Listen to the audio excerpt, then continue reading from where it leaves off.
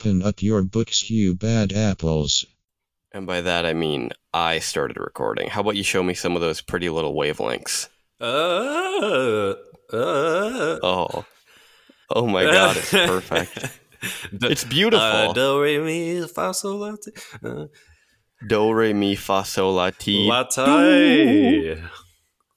Do, a di-re. A female. A female di-re.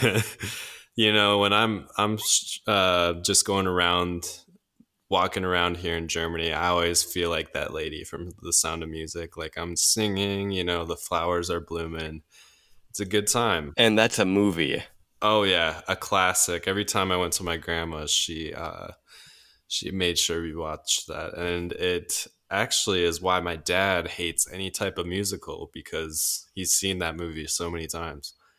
He watched it too many times. Yes, and he's sick of it. That's really sad.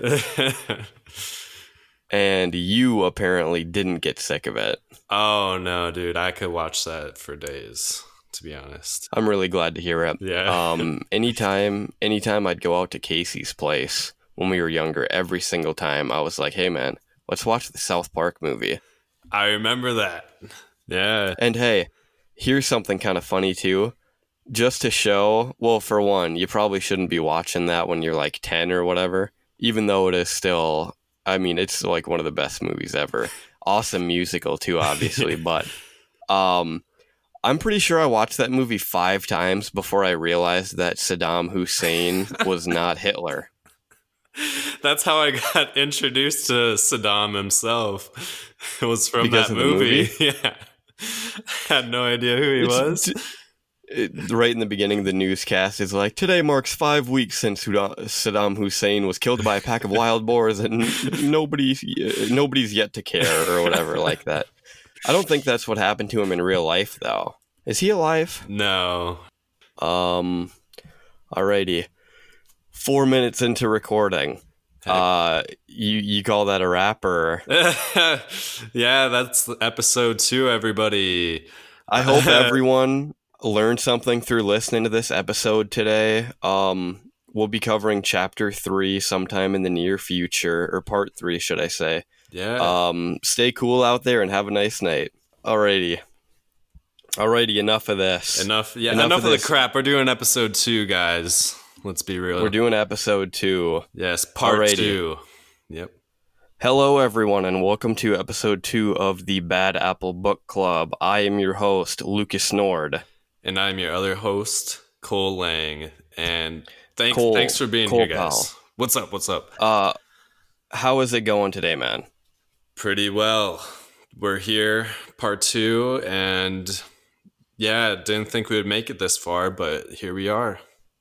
Didn't think we'd make it this far, but here we are. Yeah, I guess just goes to show what hard work and determination can lead you to. Yes, the critics loved the first episode so much that the audience was just demanding a sequel. So, and we're gonna give it to the people. So we were originally just planning on doing one single episode. Yep.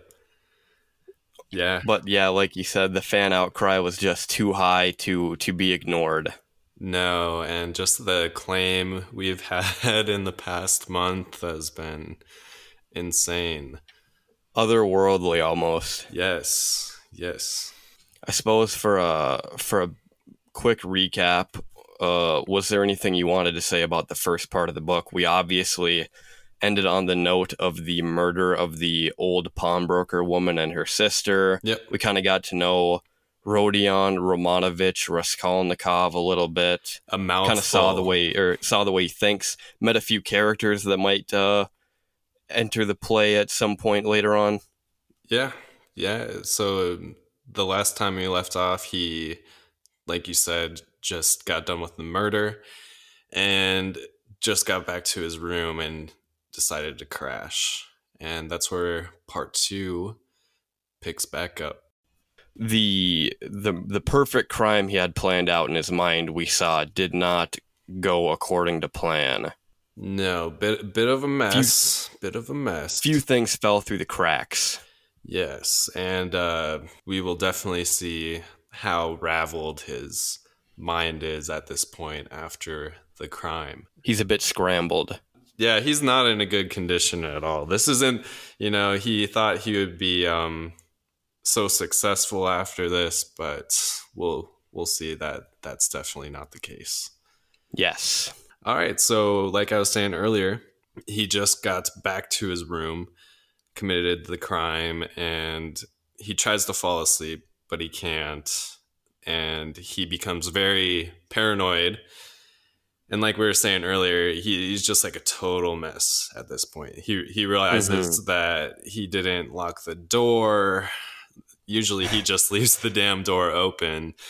So, he did one of the two steps. He just didn't lock the door. Right. And he also has a very small stain of blood on his trousers. Very, very small. But he also notices that he didn't hide the items he stole.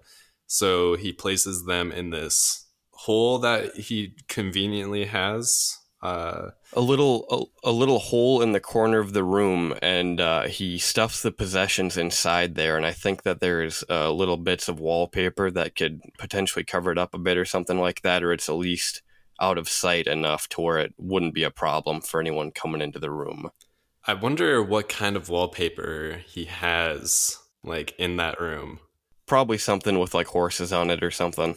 I picture the Russians of the 1860s were big into horses. Yeah. Raskolnikov, big horse guy.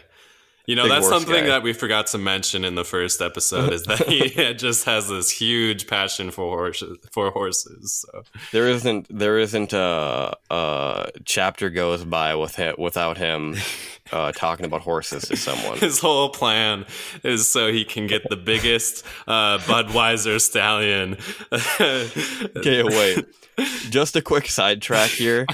Is that related to the beer, or is the beer named after a horse? I don't know. I just know that it's like the biggest marketing thing that they've done, and it's Budweiser successful. Stallion. Yeah, it is Budweiser, right? They're the ones with the carriage and stuff. That sounds correct. We'll go with it. We'll go with that. Sure. Yep. It's written. It is officially written now. But no, we do not know if Raskolnikov is actually a horse guy. That's just what we assume. But just a bit of tomfoolery. Yeah. So he places like those items in the wall, and then he sits in a chair and he can't fall asleep. Well, he falls asleep, but it's only for like 5 minutes, and then like he wakes up instantly and he's like, "Oh my gosh, I didn't put away the rope that I used to hide the axe earlier that he had inside his suit." The little rope type device that he sewed into the armpit of his coat so that he could carry the axe on him. Yes, exactly. So at this point, it's very evident that Raskolnikov's like own paranoia is torturing him, and this is basically his punishment for the crime. He becomes very cold and once again lies down, and despite his best efforts, he can't move. So he's almost like in a state of paralysis. Yeah, a bit of a comatose thing or something like that, I suppose. Yeah, and I don't blame paralysis the dude. Is probably putting it better. Yeah, and I don't blame the dude. He had a very big day yesterday. Big day. Yes. But this is stopped shortly, his rest, because his maid comes back up and she's like knocking on the door, and she's like, he's locked himself in as if he's worth stealing. And I'm sorry, but this is not the time to be making Raskolnikov very angry. But yeah, no, he's going through a lot right now. Yes, just leave the guy be. He doesn't want the 3 spoonfuls of soup. He doesn't want the cracker or whatever they would have for supper back then. Just lay off a little bit. Yeah, let the man be. There isn't much you can do. But but like we were saying in the last episode, his room is so small, and so like he's laying in bed, and all he has to do is like lean up and grab the door and unlock the door, and that's how small his room is. But the room compared to a closet, or a cabinet. Yep, exactly. Very small, and obviously takes a toll on himself. Mm-hmm. And then so there's a janitor that's also with, and he has a letter from the police station that's a summon for Raskolnikov to go to the police station. And he never disposed of like his trousers with the blood stains, and he's like holding on to them like as if it's like a brand new Christmas present, and trying to hide this. And then the maid is like, oh look, he has some type of treasure. He's clinging to this stuff for dear life. Yes, because like we were saying, he did not make an effort to clean up at all. But after this, once again, he makes his way to the streets and heads to the police station. He gets there and is directed to a clerk. He gets to the office, and Raskolnikov just stares at the clerk, and the clerk like stares at him for a little bit, but then he's like, what do you want? And Raskolnikov gives him the letter, and the clerk informs him that his landlady reported that he hasn't been paying rent. The clerk also yells at him for being late, and Raskolnikov is like, you know what? You should be very thankful. I feel very ill. I just committed a murder. He didn't actually say that. And I just got the notice like 15 minutes ago. So you got to really work on your delivery time here, guys. I should still be in bed. Yes, I am very busy.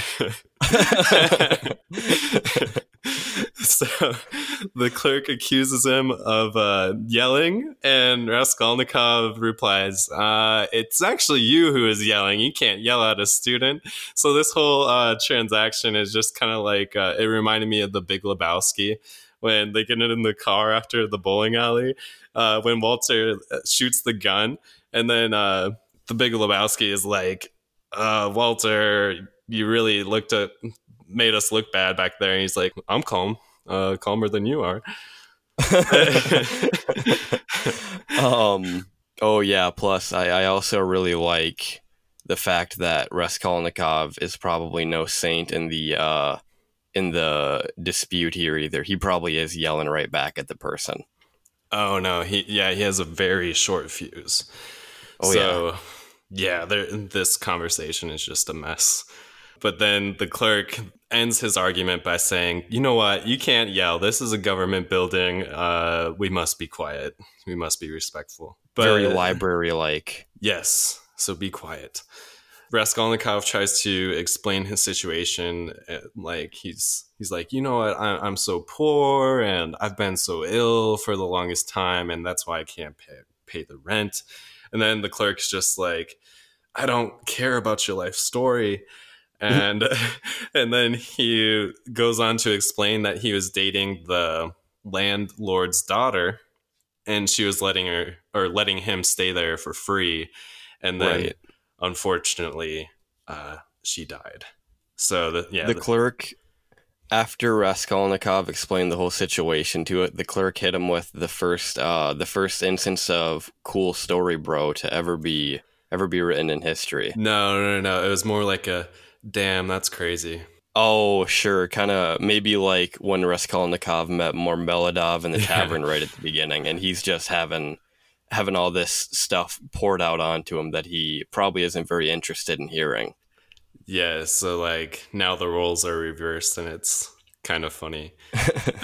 Right. But Raskolnikov, he was dating the landlady's daughter, and once he gets done with that story, once again the clerk's like, I don't care. And then he has Raskolnikov sign the IOU. As Raskolnikov begins to exit the building, he overhears two detectives talking about the crime he committed. And then at that instant, he faints. It's not a good look on him, but... Not suspicious at all. No, not at all. But when he awakes, the two detectives question like his whereabouts because he just fainted on the spot, like when they're discussing the murder. So it's very weird. And then they're like, oh, whatever. And they decide to let him go. But Raskolnikov, he's already paranoid, and he worries heavily that they suspect him of these murders. So he returns to his room where he gathers up his stolen goods and tries to make a plan to hide them. And he goes outside and he paces around this river for 30 minutes just thinking about where he should hide the stuff. And The perfect spot. so he's like, I know what I'll do.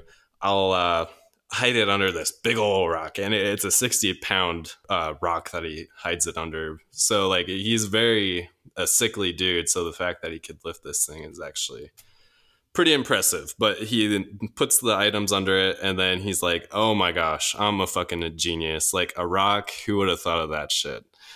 See, yeah, who's going to go flipping rocks over, you know? That's very true. Yeah, I would have not as suspected that, you know. Of course not.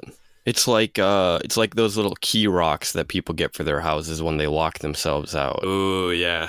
But there's just that one plastic rock that looks a bit off. The one plastic rock that does not look anything like a rock. It looks more like a potato. It does look a bit like a potato. But then, yeah, he begins to wander again after he hides his stuff, his stolen goods. And then he comes across his friend's house, Razumihin. And he goes up to Razumihin and his friend can't believe his eyes. He's like, oh my gosh, like, you look so bad, dude. Because, like, the last time they've seen each other has been months. And yeah, so he just tells him, oh, you look so bad. And Raskolnikov is like, what the fuck? Like, I look pretty good right now. And he starts to exit. And then his friend says, stop, you queer fish. And that's enough to make him stop because Raskolnikov stays for a moment. And Razumihin offers him a job to translate some German texts. So he works for, like, he has some ties with publishing.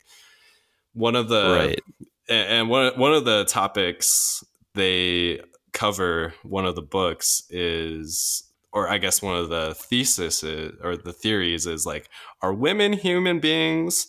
Which was like a really weird thing to throw in there in the book, but yeah, it just makes Very me wonder. controversial. Yes. But Raskolnikov takes these sheets and the money he's offered and just walks out without saying a word. He didn't even say, oh yeah, sure dude, I'll get these texts translated. He just walks out with the money. But he exits, and then not long after he's like, all right, I'm going to go back up. And he returns the paper and the money. And then his friend's like, you're fucking crazy. And Raskolnikov just replies like a moody teenager. And he's like, this was the exact quote. He's like, I don't want translations.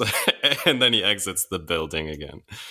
He's a very busy man, but it was good of his friend to offer him a bit of help because, like you were saying, he can clearly tell that Raskolnikov has fallen on some hard times, but I guess Raskolnikov is, in his mind, he's looking good and feeling better. Yeah. And just like his friend, Raskolnikov treats him like total shit all the time. But Razumihin is just like such a good friend and realizes that his friend, there's something a bit off with this Raskolnikov. Yeah. And yeah, he's always trying to support him. Yeah, very different from the last time they met each other. And then he exits and he wanders the streets again, and once again he's just really delirious, and he's almost ran over by a carriage, and the man in the carriage starts whipping him, and and like everyone in the crowd just starts laughing at him, and then like as if this isn't embarrassing enough, like an old woman comes up to him and mistakes him as a homeless man and gives him money. He's having an eventful day. Yeah. And he finally makes it home after wandering for 6 hours and crashes on his sofa. So yeah, he's just like out and about and, just getting the worst end of the stick everywhere he goes. But he finally does make it home, and he hears fighting and screaming, and he thinks it's his landlady being beaten by the police detective he came across from earlier. So he tries his best to get up, but once again, he's kind of like in this sleep paralysis. And then after about like 10 minutes, the cries and the beating stops, and the maid comes back up with some soup and bread. So he asks her, like, why were they beating the landlady? And she is like, what the fuck, as if she's seen a ghost, and tells him that nobody has beating the landlady. And her diagnosis is that Raskolnikov has tinnitus. She's just like, I think you have tinnitus, like you're hearing crap. Yeah, he's sitting here in his empty room, and he's experiencing some auditory hallucinations. Ooh, yes. Very spooky. Yes, very spooky. And just like adds to, because usually sleep paralysis usually is combined with auditory or visual hallucinations. So yeah, that is very scary. I know I could probably count on one hand how many times I've personally had sleep paralysis, and it is a different experience. I've thankfully never have had it. I don't want to. There's a first time for everything, bud. Yeah, tonight, bring it on. Oh yeah. Get a little feeling of Raskolnikov, of what he's feeling. Right. Really immerse yourself in the book. Yes, and that's what you get on this podcast, let me tell you. We go all in. All in. So Raskolnikov, he fades in and out of consciousness, but he's mostly out of a conscious state for like 4 days. When he is awoken, he is surrounded by his friend Razumihin, the maid, and a stranger. The stranger has brought some money that was sent from his mother, and Raskolnikov is like, leave me alone, like I need to go back to sleep, even though he's been doing this for like 4 days. And then they're like, Raskolnikov, just sign the fucking paper. Like it's as if a UPS man comes to your house and like wants to deliver a package, and like you're right at the door and you won't take it. And they're just like, this man probably just wants to get on with his job. So he finally signs the acknowledgement, and the man leaves. And then you need that signature. Yes. Can't leave without it. No. And Razumihin, his friend, starts feeding Raskolnikov like just a couple spoonfuls of the soup, and stops because we learned that a doctor has been seeing him, and he doesn't quite know what Raskolnikov's diet should be. As his friend is giving him some tea, Raskolnikov is like thinking to himself, he's like, oh yes, this is good. I need to act like this weakling, even though he can eat and drink on his own. Yeah, because then it kind of, I suppose, gives off the impression like I couldn't axe murder 2 people. Look at me. I can't even hold a spoonful of soup. Yeah, I can barely put down 3 spoonfuls of soup. You expect me to have the energy to kill a woman? Are you crazy? But his friend continues like talking to him, just because once again they haven't seen each other in a very long time. And Raskolnikov is just like annoyed, and like he's in his bed and he just turns his back to his friend and faces the wall, like mid conversation, in the middle of the conversation. So, and just shows Razumihin, he's a pretty good friend. He could have been like pissed off and left, but he decides to stay. And so he brings up the detective that we mentioned earlier, and Raskolnikov gets very furious.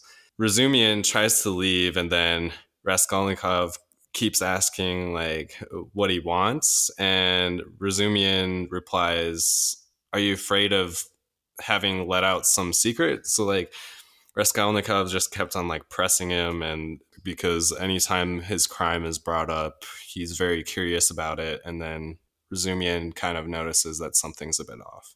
Right. So the maid and his friend leave the room, Razumihin, and Raskolnikov stands up, and he goes to drink this half full glass of beer, room temperature beer. And as soon as he puts it down, he faints again. So he's once again like awoken and surrounded by Razumihin once he wakes up, and the maid is there as well. His friend has a package. He can't wait to show Raskolnikov. He pulls it out, and he has a bunch of new clothes for him, which is so cool of Razumihin once again.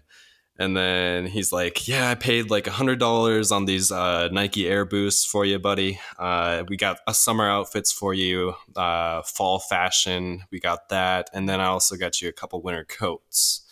So, yeah, he just like got back from like some outlet stores and bought Raskolnikov like a bunch of clothes. Perhaps a nice new hat that people won't be leering at so much. Yeah, maybe like he got him... something a little more stylish, like perhaps a fedora. Yeah, a fedora. That would be pretty cool. That's very hip these days, especially. Very hip. Yes, but who knows? Maybe like some Supreme was sprinkled in there. Sure. We're trying to make him look good because we want Raskolnikov to start taking on this road of redemption. But Raskolnikov is like, this is so stupid. Like, my sickness cannot be cured by new clothes. But anyways, he gets changed and then shows off. You know when you get new clothes and your mom like checks to make sure they fit, like when you're a child in school. Okay, I thought you were speaking from previous experience recently. No. I thought that you and mom just went to JCPenney 6 months ago. Yeah, she's like tugging on my clothes and making sure they're the right size. Oh, Cole, you got an extra large? You know you don't fit in those. Everything fit. Everything has to fit right.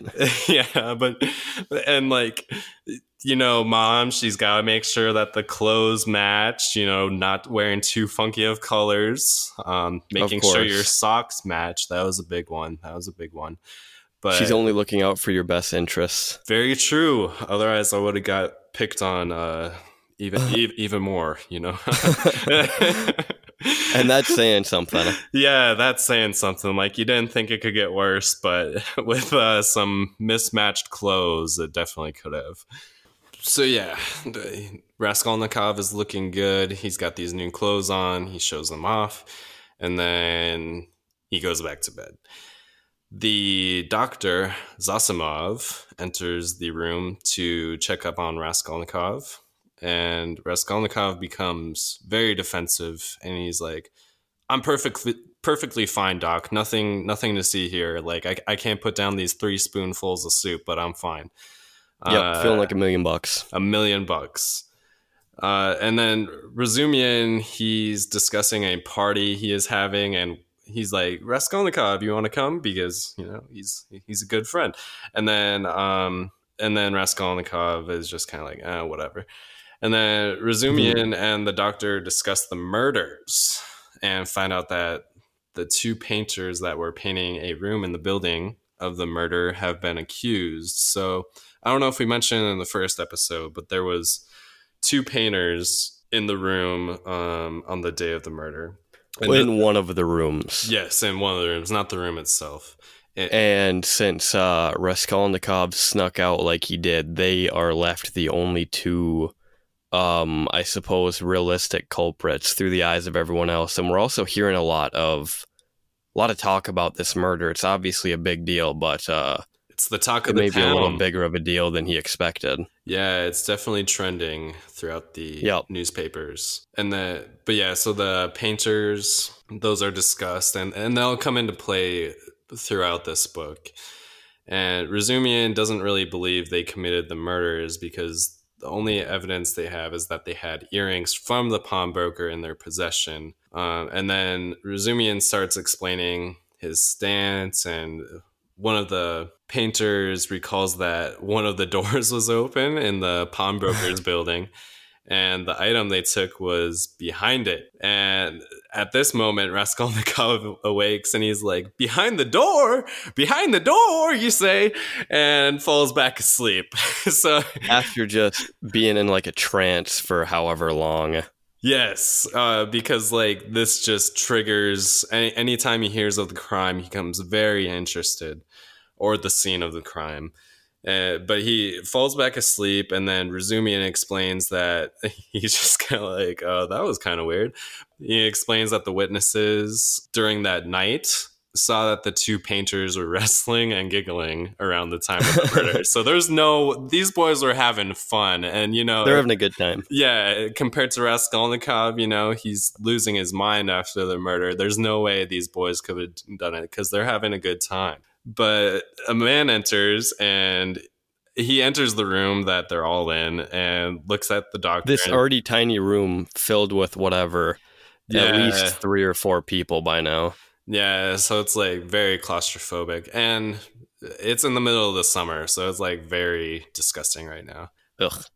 Yeah, so like another man just adds to the mess, and he looks at the doctor and he's like, "Are you Raskolnikov?" And then the doctor is like, "No, he's on the sofa. What do you want?" And then the man's like, "Holy crap. That man's a mess."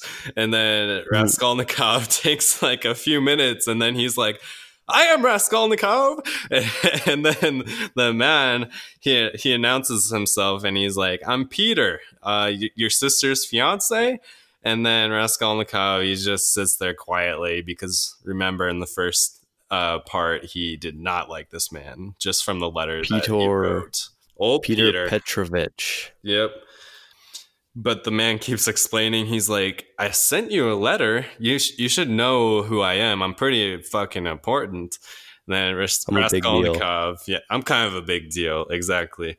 And then Raskolnikov just responds, "I know who you are, and that's enough." And then he observes Pyotr and notices like he's a man of about 45, but he looks fairly young for his age and has very nice clothes on.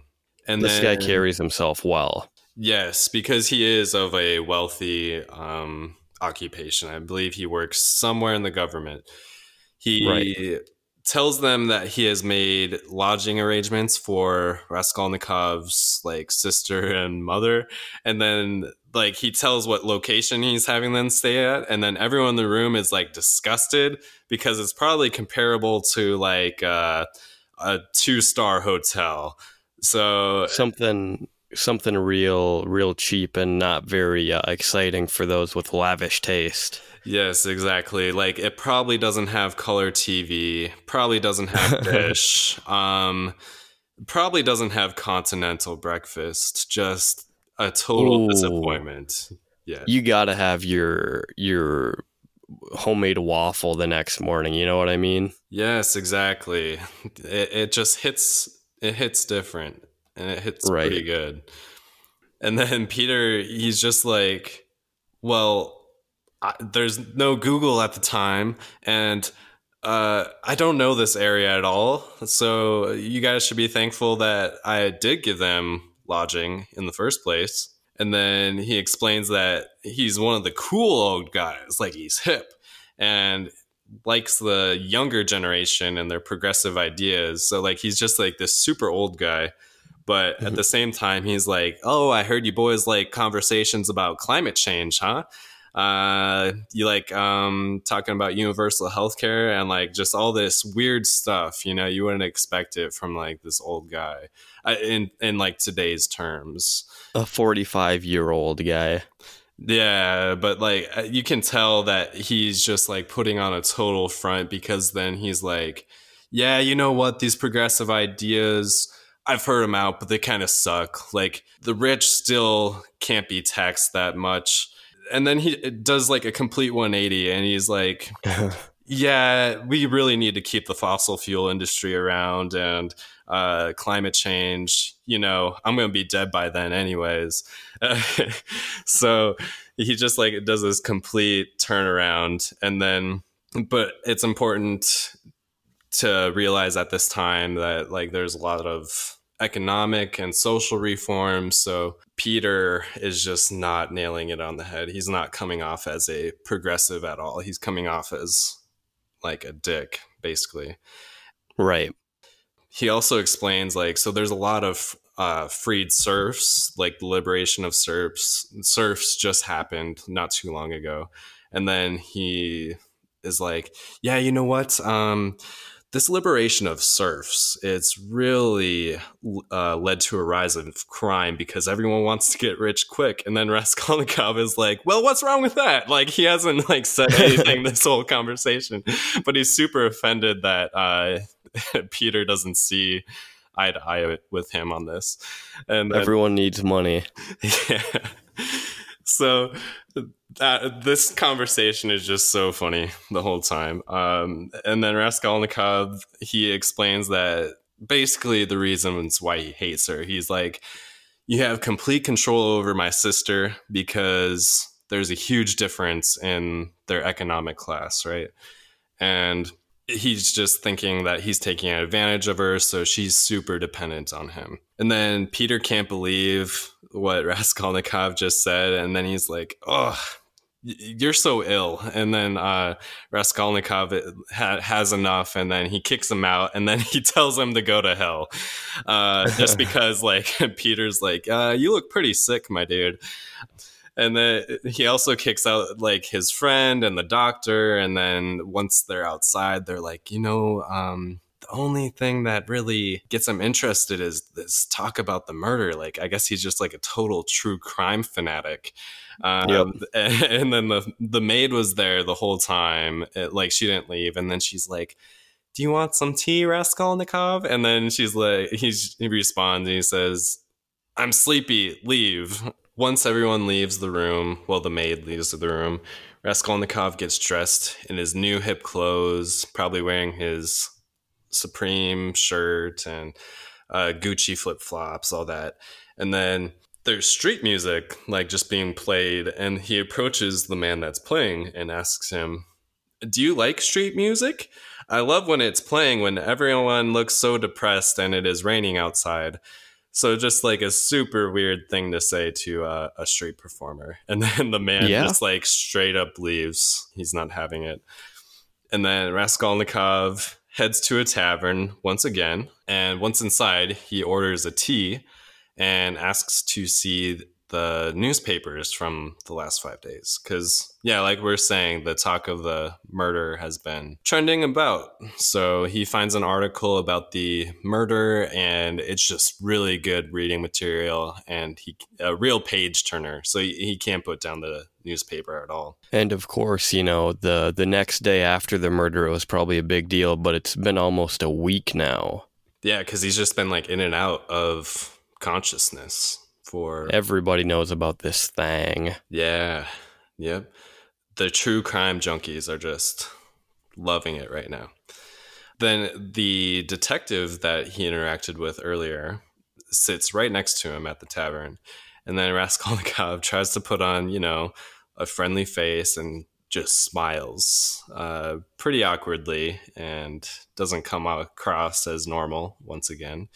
And then the detective asks about what he's reading in the newspapers, and Raskolnikov responds by saying, why are you so interested in what I'm reading? And then the detective says, it's just a question. And then out of nowhere, Raskolnikov is like, you're a man of culture, right? And the detective responds, well, I guess I hit up the gym every once in a while. And then Raskolnikov just starts making fun of him. He's like, oh, you like to hit up the iron, huh? Looking good for the ladies.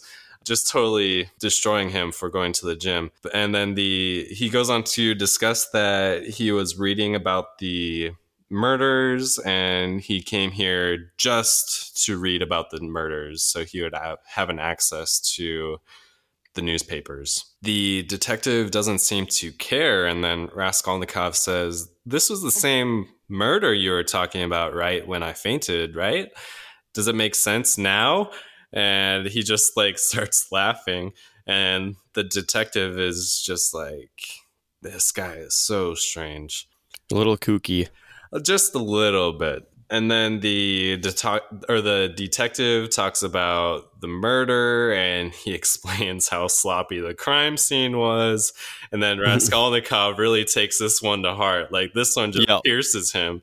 And then he responds, or no, he explains, well, if I would have done the crime, I would have done A, B, C, D, and basically goes through all the steps that he did when he did the crime. And he wants the detective to admit that he believes he committed the murder. He's just like, come on, doesn't it all make sense now? And then the detective is just like, you're just crazy, dude. And then Raskolnikov pays for the food and says, wait a second, how did I get this money and these new clothes? And he just leaves the bar, leaving the detective behind. And he's just super confused. Yeah, I was going to say, that would probably leave you a little frazzled if something like that happened to you. Yeah, I don't think I've ever had a conversation like this. And I don't hope to. No. No. But outside, he runs into Razumihin, and Razumihin tells him, you should be inside. You can barely eat soup right now. And Raskolnikov gets like very moody, and he's like, just leave me alone. And Razumihin tries to invite him to a party, but Raskolnikov is just like, he just walks away. And Razumihin stands there, and he's like, well, if you want to go to the party, just let me know. Shoot me a text. But Raskolnikov just keeps walking. Raskolnikov would clearly be the life of the party, too, so I understand. I understand the insistence. No, he must be a real gas. Do you know who he would be? Remember that episode of Parks and Rec? And there's that kid that stands in the corner all the time at the parties and freaks out the whole party. Standing in the corner the whole time, just adding a little tension to the whole thing when everyone's trying to have a good time. Except for Raskolnikov would just be like pacing around, and like he'll be doing like random walks and come back to the house and like try to sleep on like the random couches and stuff. But waiting to hear about the murder. Yeah, he's like, I heard about that murder. I didn't commit it, but I heard about it. Yeah, I heard the guy was super handsome and super handsome. I heard it was the perfect crime. The perfect crime, everything. It wasn't sloppy, I can tell you that much. Not that I know anything about it. Yeah, and then he's just like, that's what I've heard. And probably go to the next person and start talking about it. Oh, shit. But yeah, he just keeps on walking despite like Razumihin trying to be a good friend and inviting him to the party. And he comes to a bridge, and there's a woman just standing there, looking through Raskolnikov as if he was a ghost. And then out of nowhere, she throws herself off the bridge and begins to drown. And a police officer, luckily, is nearby and rescues her. And a woman explains that she's tried to hang herself before. And Raskolnikov is just really disgusted by the scene and continues to walk. He finds himself at the pawnbroker's building, and he enters her old room in which the crime scene happened. And two workers are there cleaning and redecorating the room. Just got back from IKEA, and they're making it look really nice. Yep. He notices that they're replacing the wallpaper with flowers on it, and he's like, oh, that is so disgusting. And then the workers like turn around because he's just like chilling there, and the workers notice him, and they're like, what are you doing here? And he responds, oh, I'm just looking for a new apartment. I was looking on Zillow, apartments.com. And the workers respond, it's nighttime. Now is not the time to be looking for apartments. And Raskolnikov is just kind of like, well, that's the time I like to look for apartments. And he just goes on and continues the rest of the apartment. Would you ever feel comfortable, like these days if someone dies in a house, they need to state it up front when they're like showing someone around? Would you be comfortable moving into a place like that if you knew about that kind of thing? Only if, remember the ghost realtor from Nathan For You? Do I ever? Only if she made sure that the house is ghost free. Oh, of course. Yes. Her and that big priest. Yes. In the Real name of Jesus professionals. Christ, I command you to get out. Get out. Oh, That episode is so funny. it's Just that whole incredible. series is. But yeah, I don't know. If a crime scene happened there, probably not. I mean, if it was a very nice house and it was very cheap, yes, maybe. It seems like it would be. It just sounds like the Amityville Horror, the real life murders, and then the people moved in, and you kind of think that there would probably be some kind of like weird energy in there, just knowing that it happened. Yeah, I don't know. Like I said, I would have to hire a professional, like those boys that thankfully cleared out the succubus of that room. Yeah. Thank God for them. So, but yeah, so Raskolnikov, he just like continues to observe the apartment, and he's like, I see the blood's been cleaned up. Are you going to paint the floor now? And they look at him confused, and they're just like, what blood? Because they're unaware that that this was a crime scene. Like they're just there to like renovate it, I guess.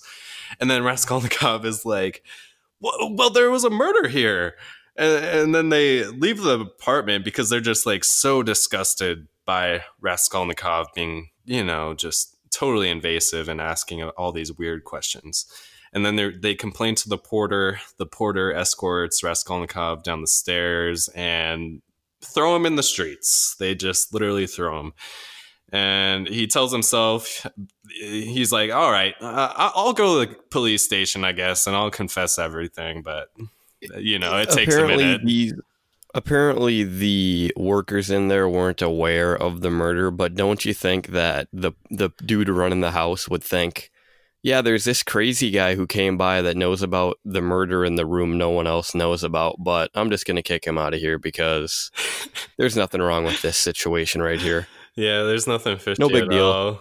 all. But this is the part that I thought was so cool because, when you hear about these serial killers, they always, not saying Raskolnikov is a serial killer, but they always revisit the crime scene. And that's how they catch a lot of serial killers, is by just like camping out at those crime scenes because they're bound to visit those again. Right. So once again, just like those little details that are so interesting and part of like criminal psychology. Very interesting, yes. But yeah, very, very cool on Dostoevsky's part. Sure enough, he returned to scope out the scene. Yes, very curious, very curious. Of course. But yeah, so like he tells himself that he's going to confess everything, but we got 4 more parts of this book to cover, and so you know how that goes.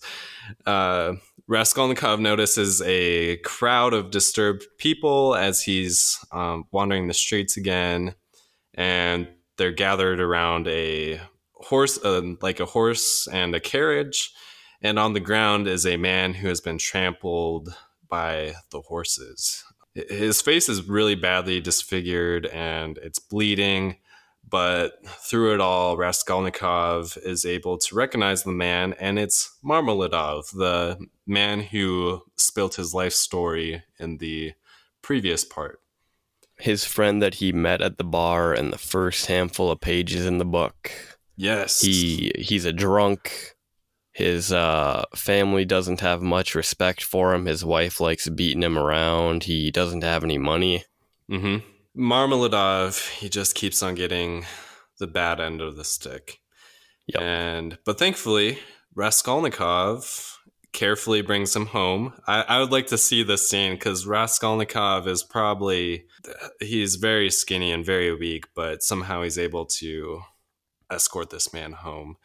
And at the house, his wife is pacing the room and she's reminiscing about her good life she had before the marriage, and her children are just kind of like, well, geez, Mom, it's kind of messed up. And then Marmeladov is brought into the house, and his wife tries to care for him.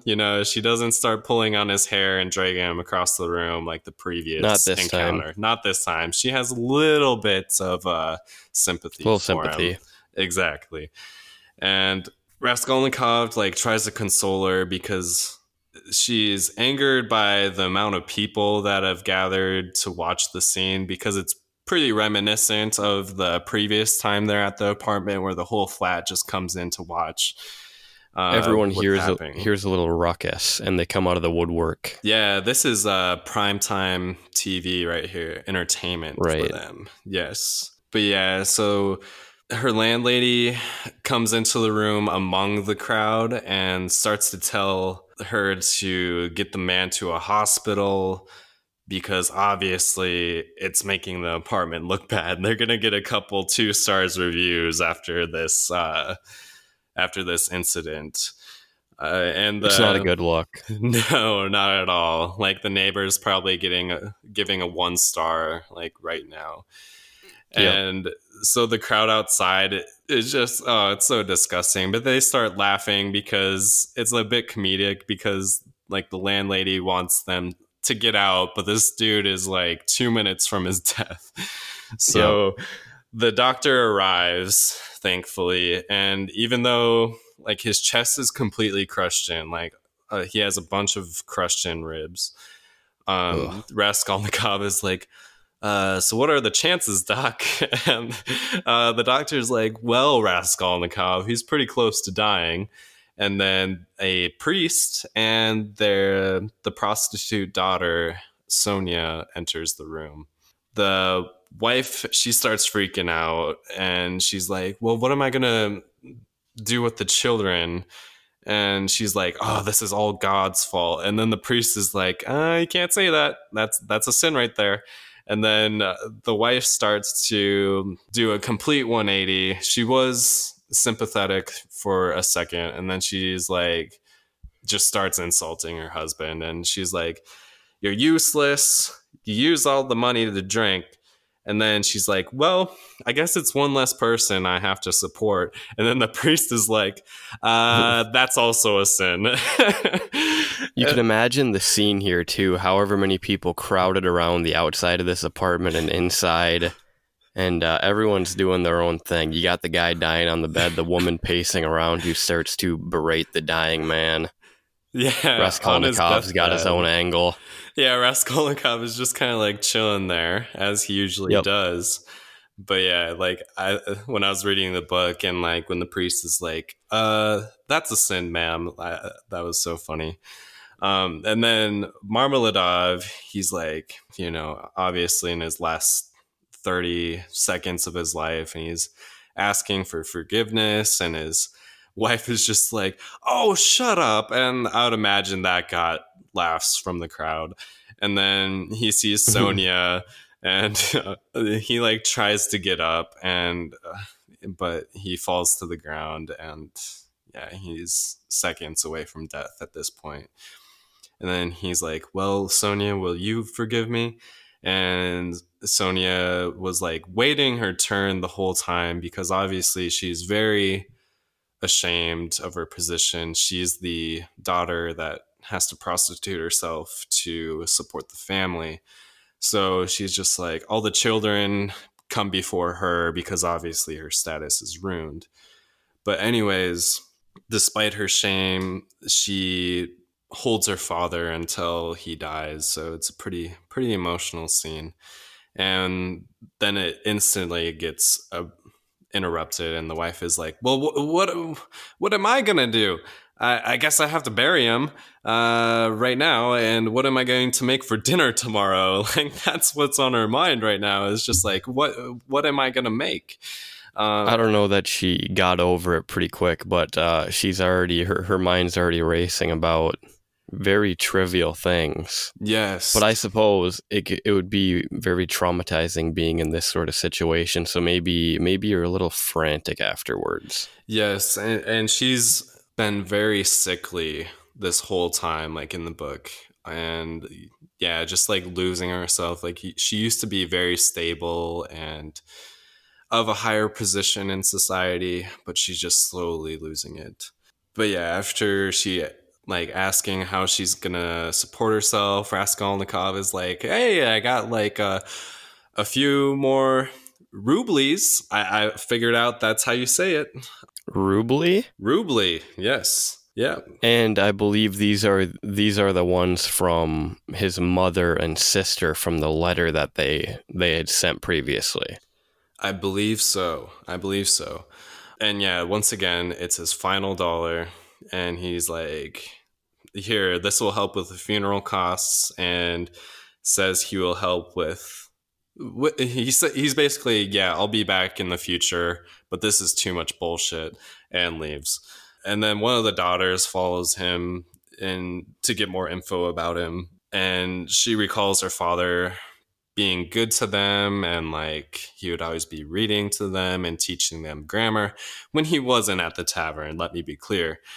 And Raskolnikov asks for her to pray for him, and she says she will, and hugs him goodbye. So that was wasn't always bad times with this guy, apparently. Yeah. Mr. Marmeladov. Yes. But I don't know, there's some pretty good scenes here. I mean, we saw a little bit of humanity in Raskolnikov at this little interaction, and the scene with his daughter like holding him to the death. But and yeah, the mental imagery of the guy with the caved in chest and bloody face. Yeah, it was very descriptive in the book.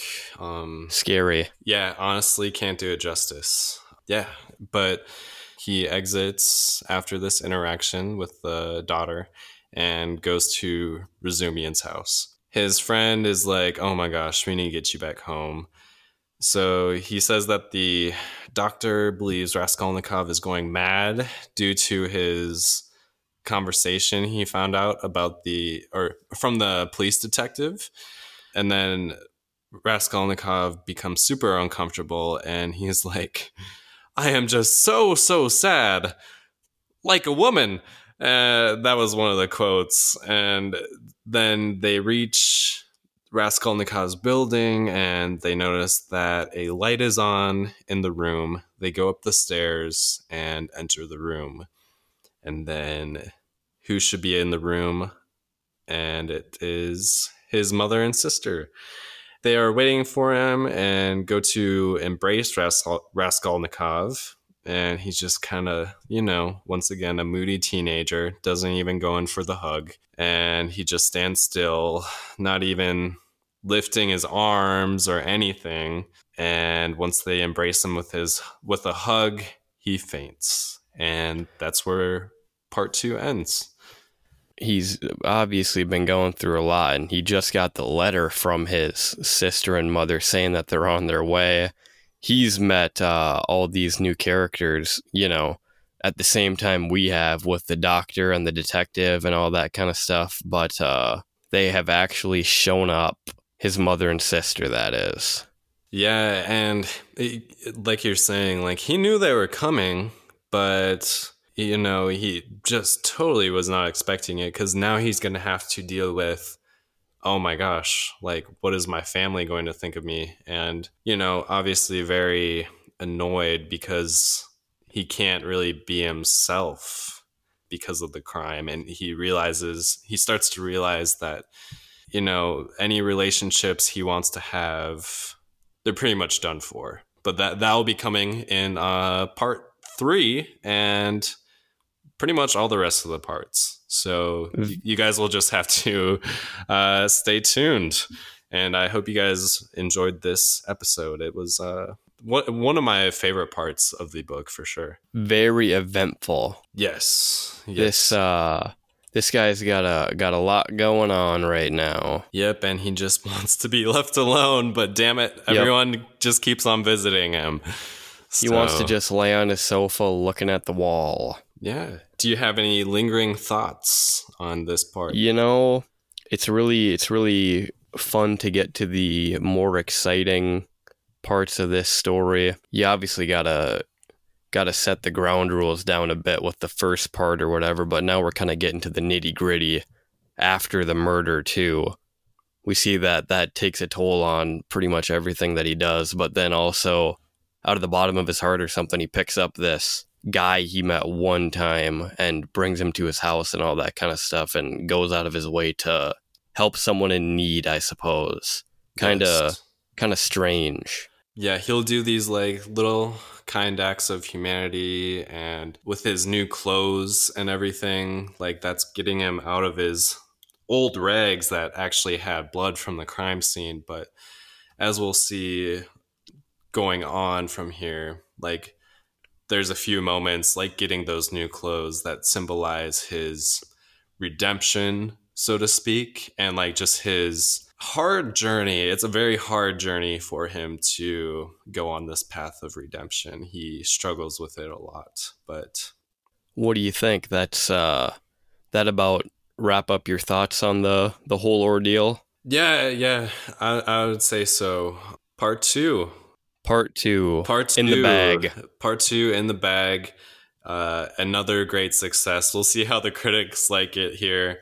Very exciting. Yes. But yeah, thank you guys so much for listening. Mom, dad, friends, family, extended family. Hopefully we can reach out beyond that. But yeah. Time will tell. Time will tell. We're going to keep on putting these out. So thanks for listening. If you are listening, hopefully you've been reading the book along with us, or at least getting a good picture of the story as we tell it out from our perspective. Obviously, Cole's written the outline here, so it's kind of seeing the story through his eyes a bit in a way too. But and hopefully it makes sense. Oh, I'm sure it does. Alrighty. Anyone out there listening, thank you for giving your time to us, and have a good one.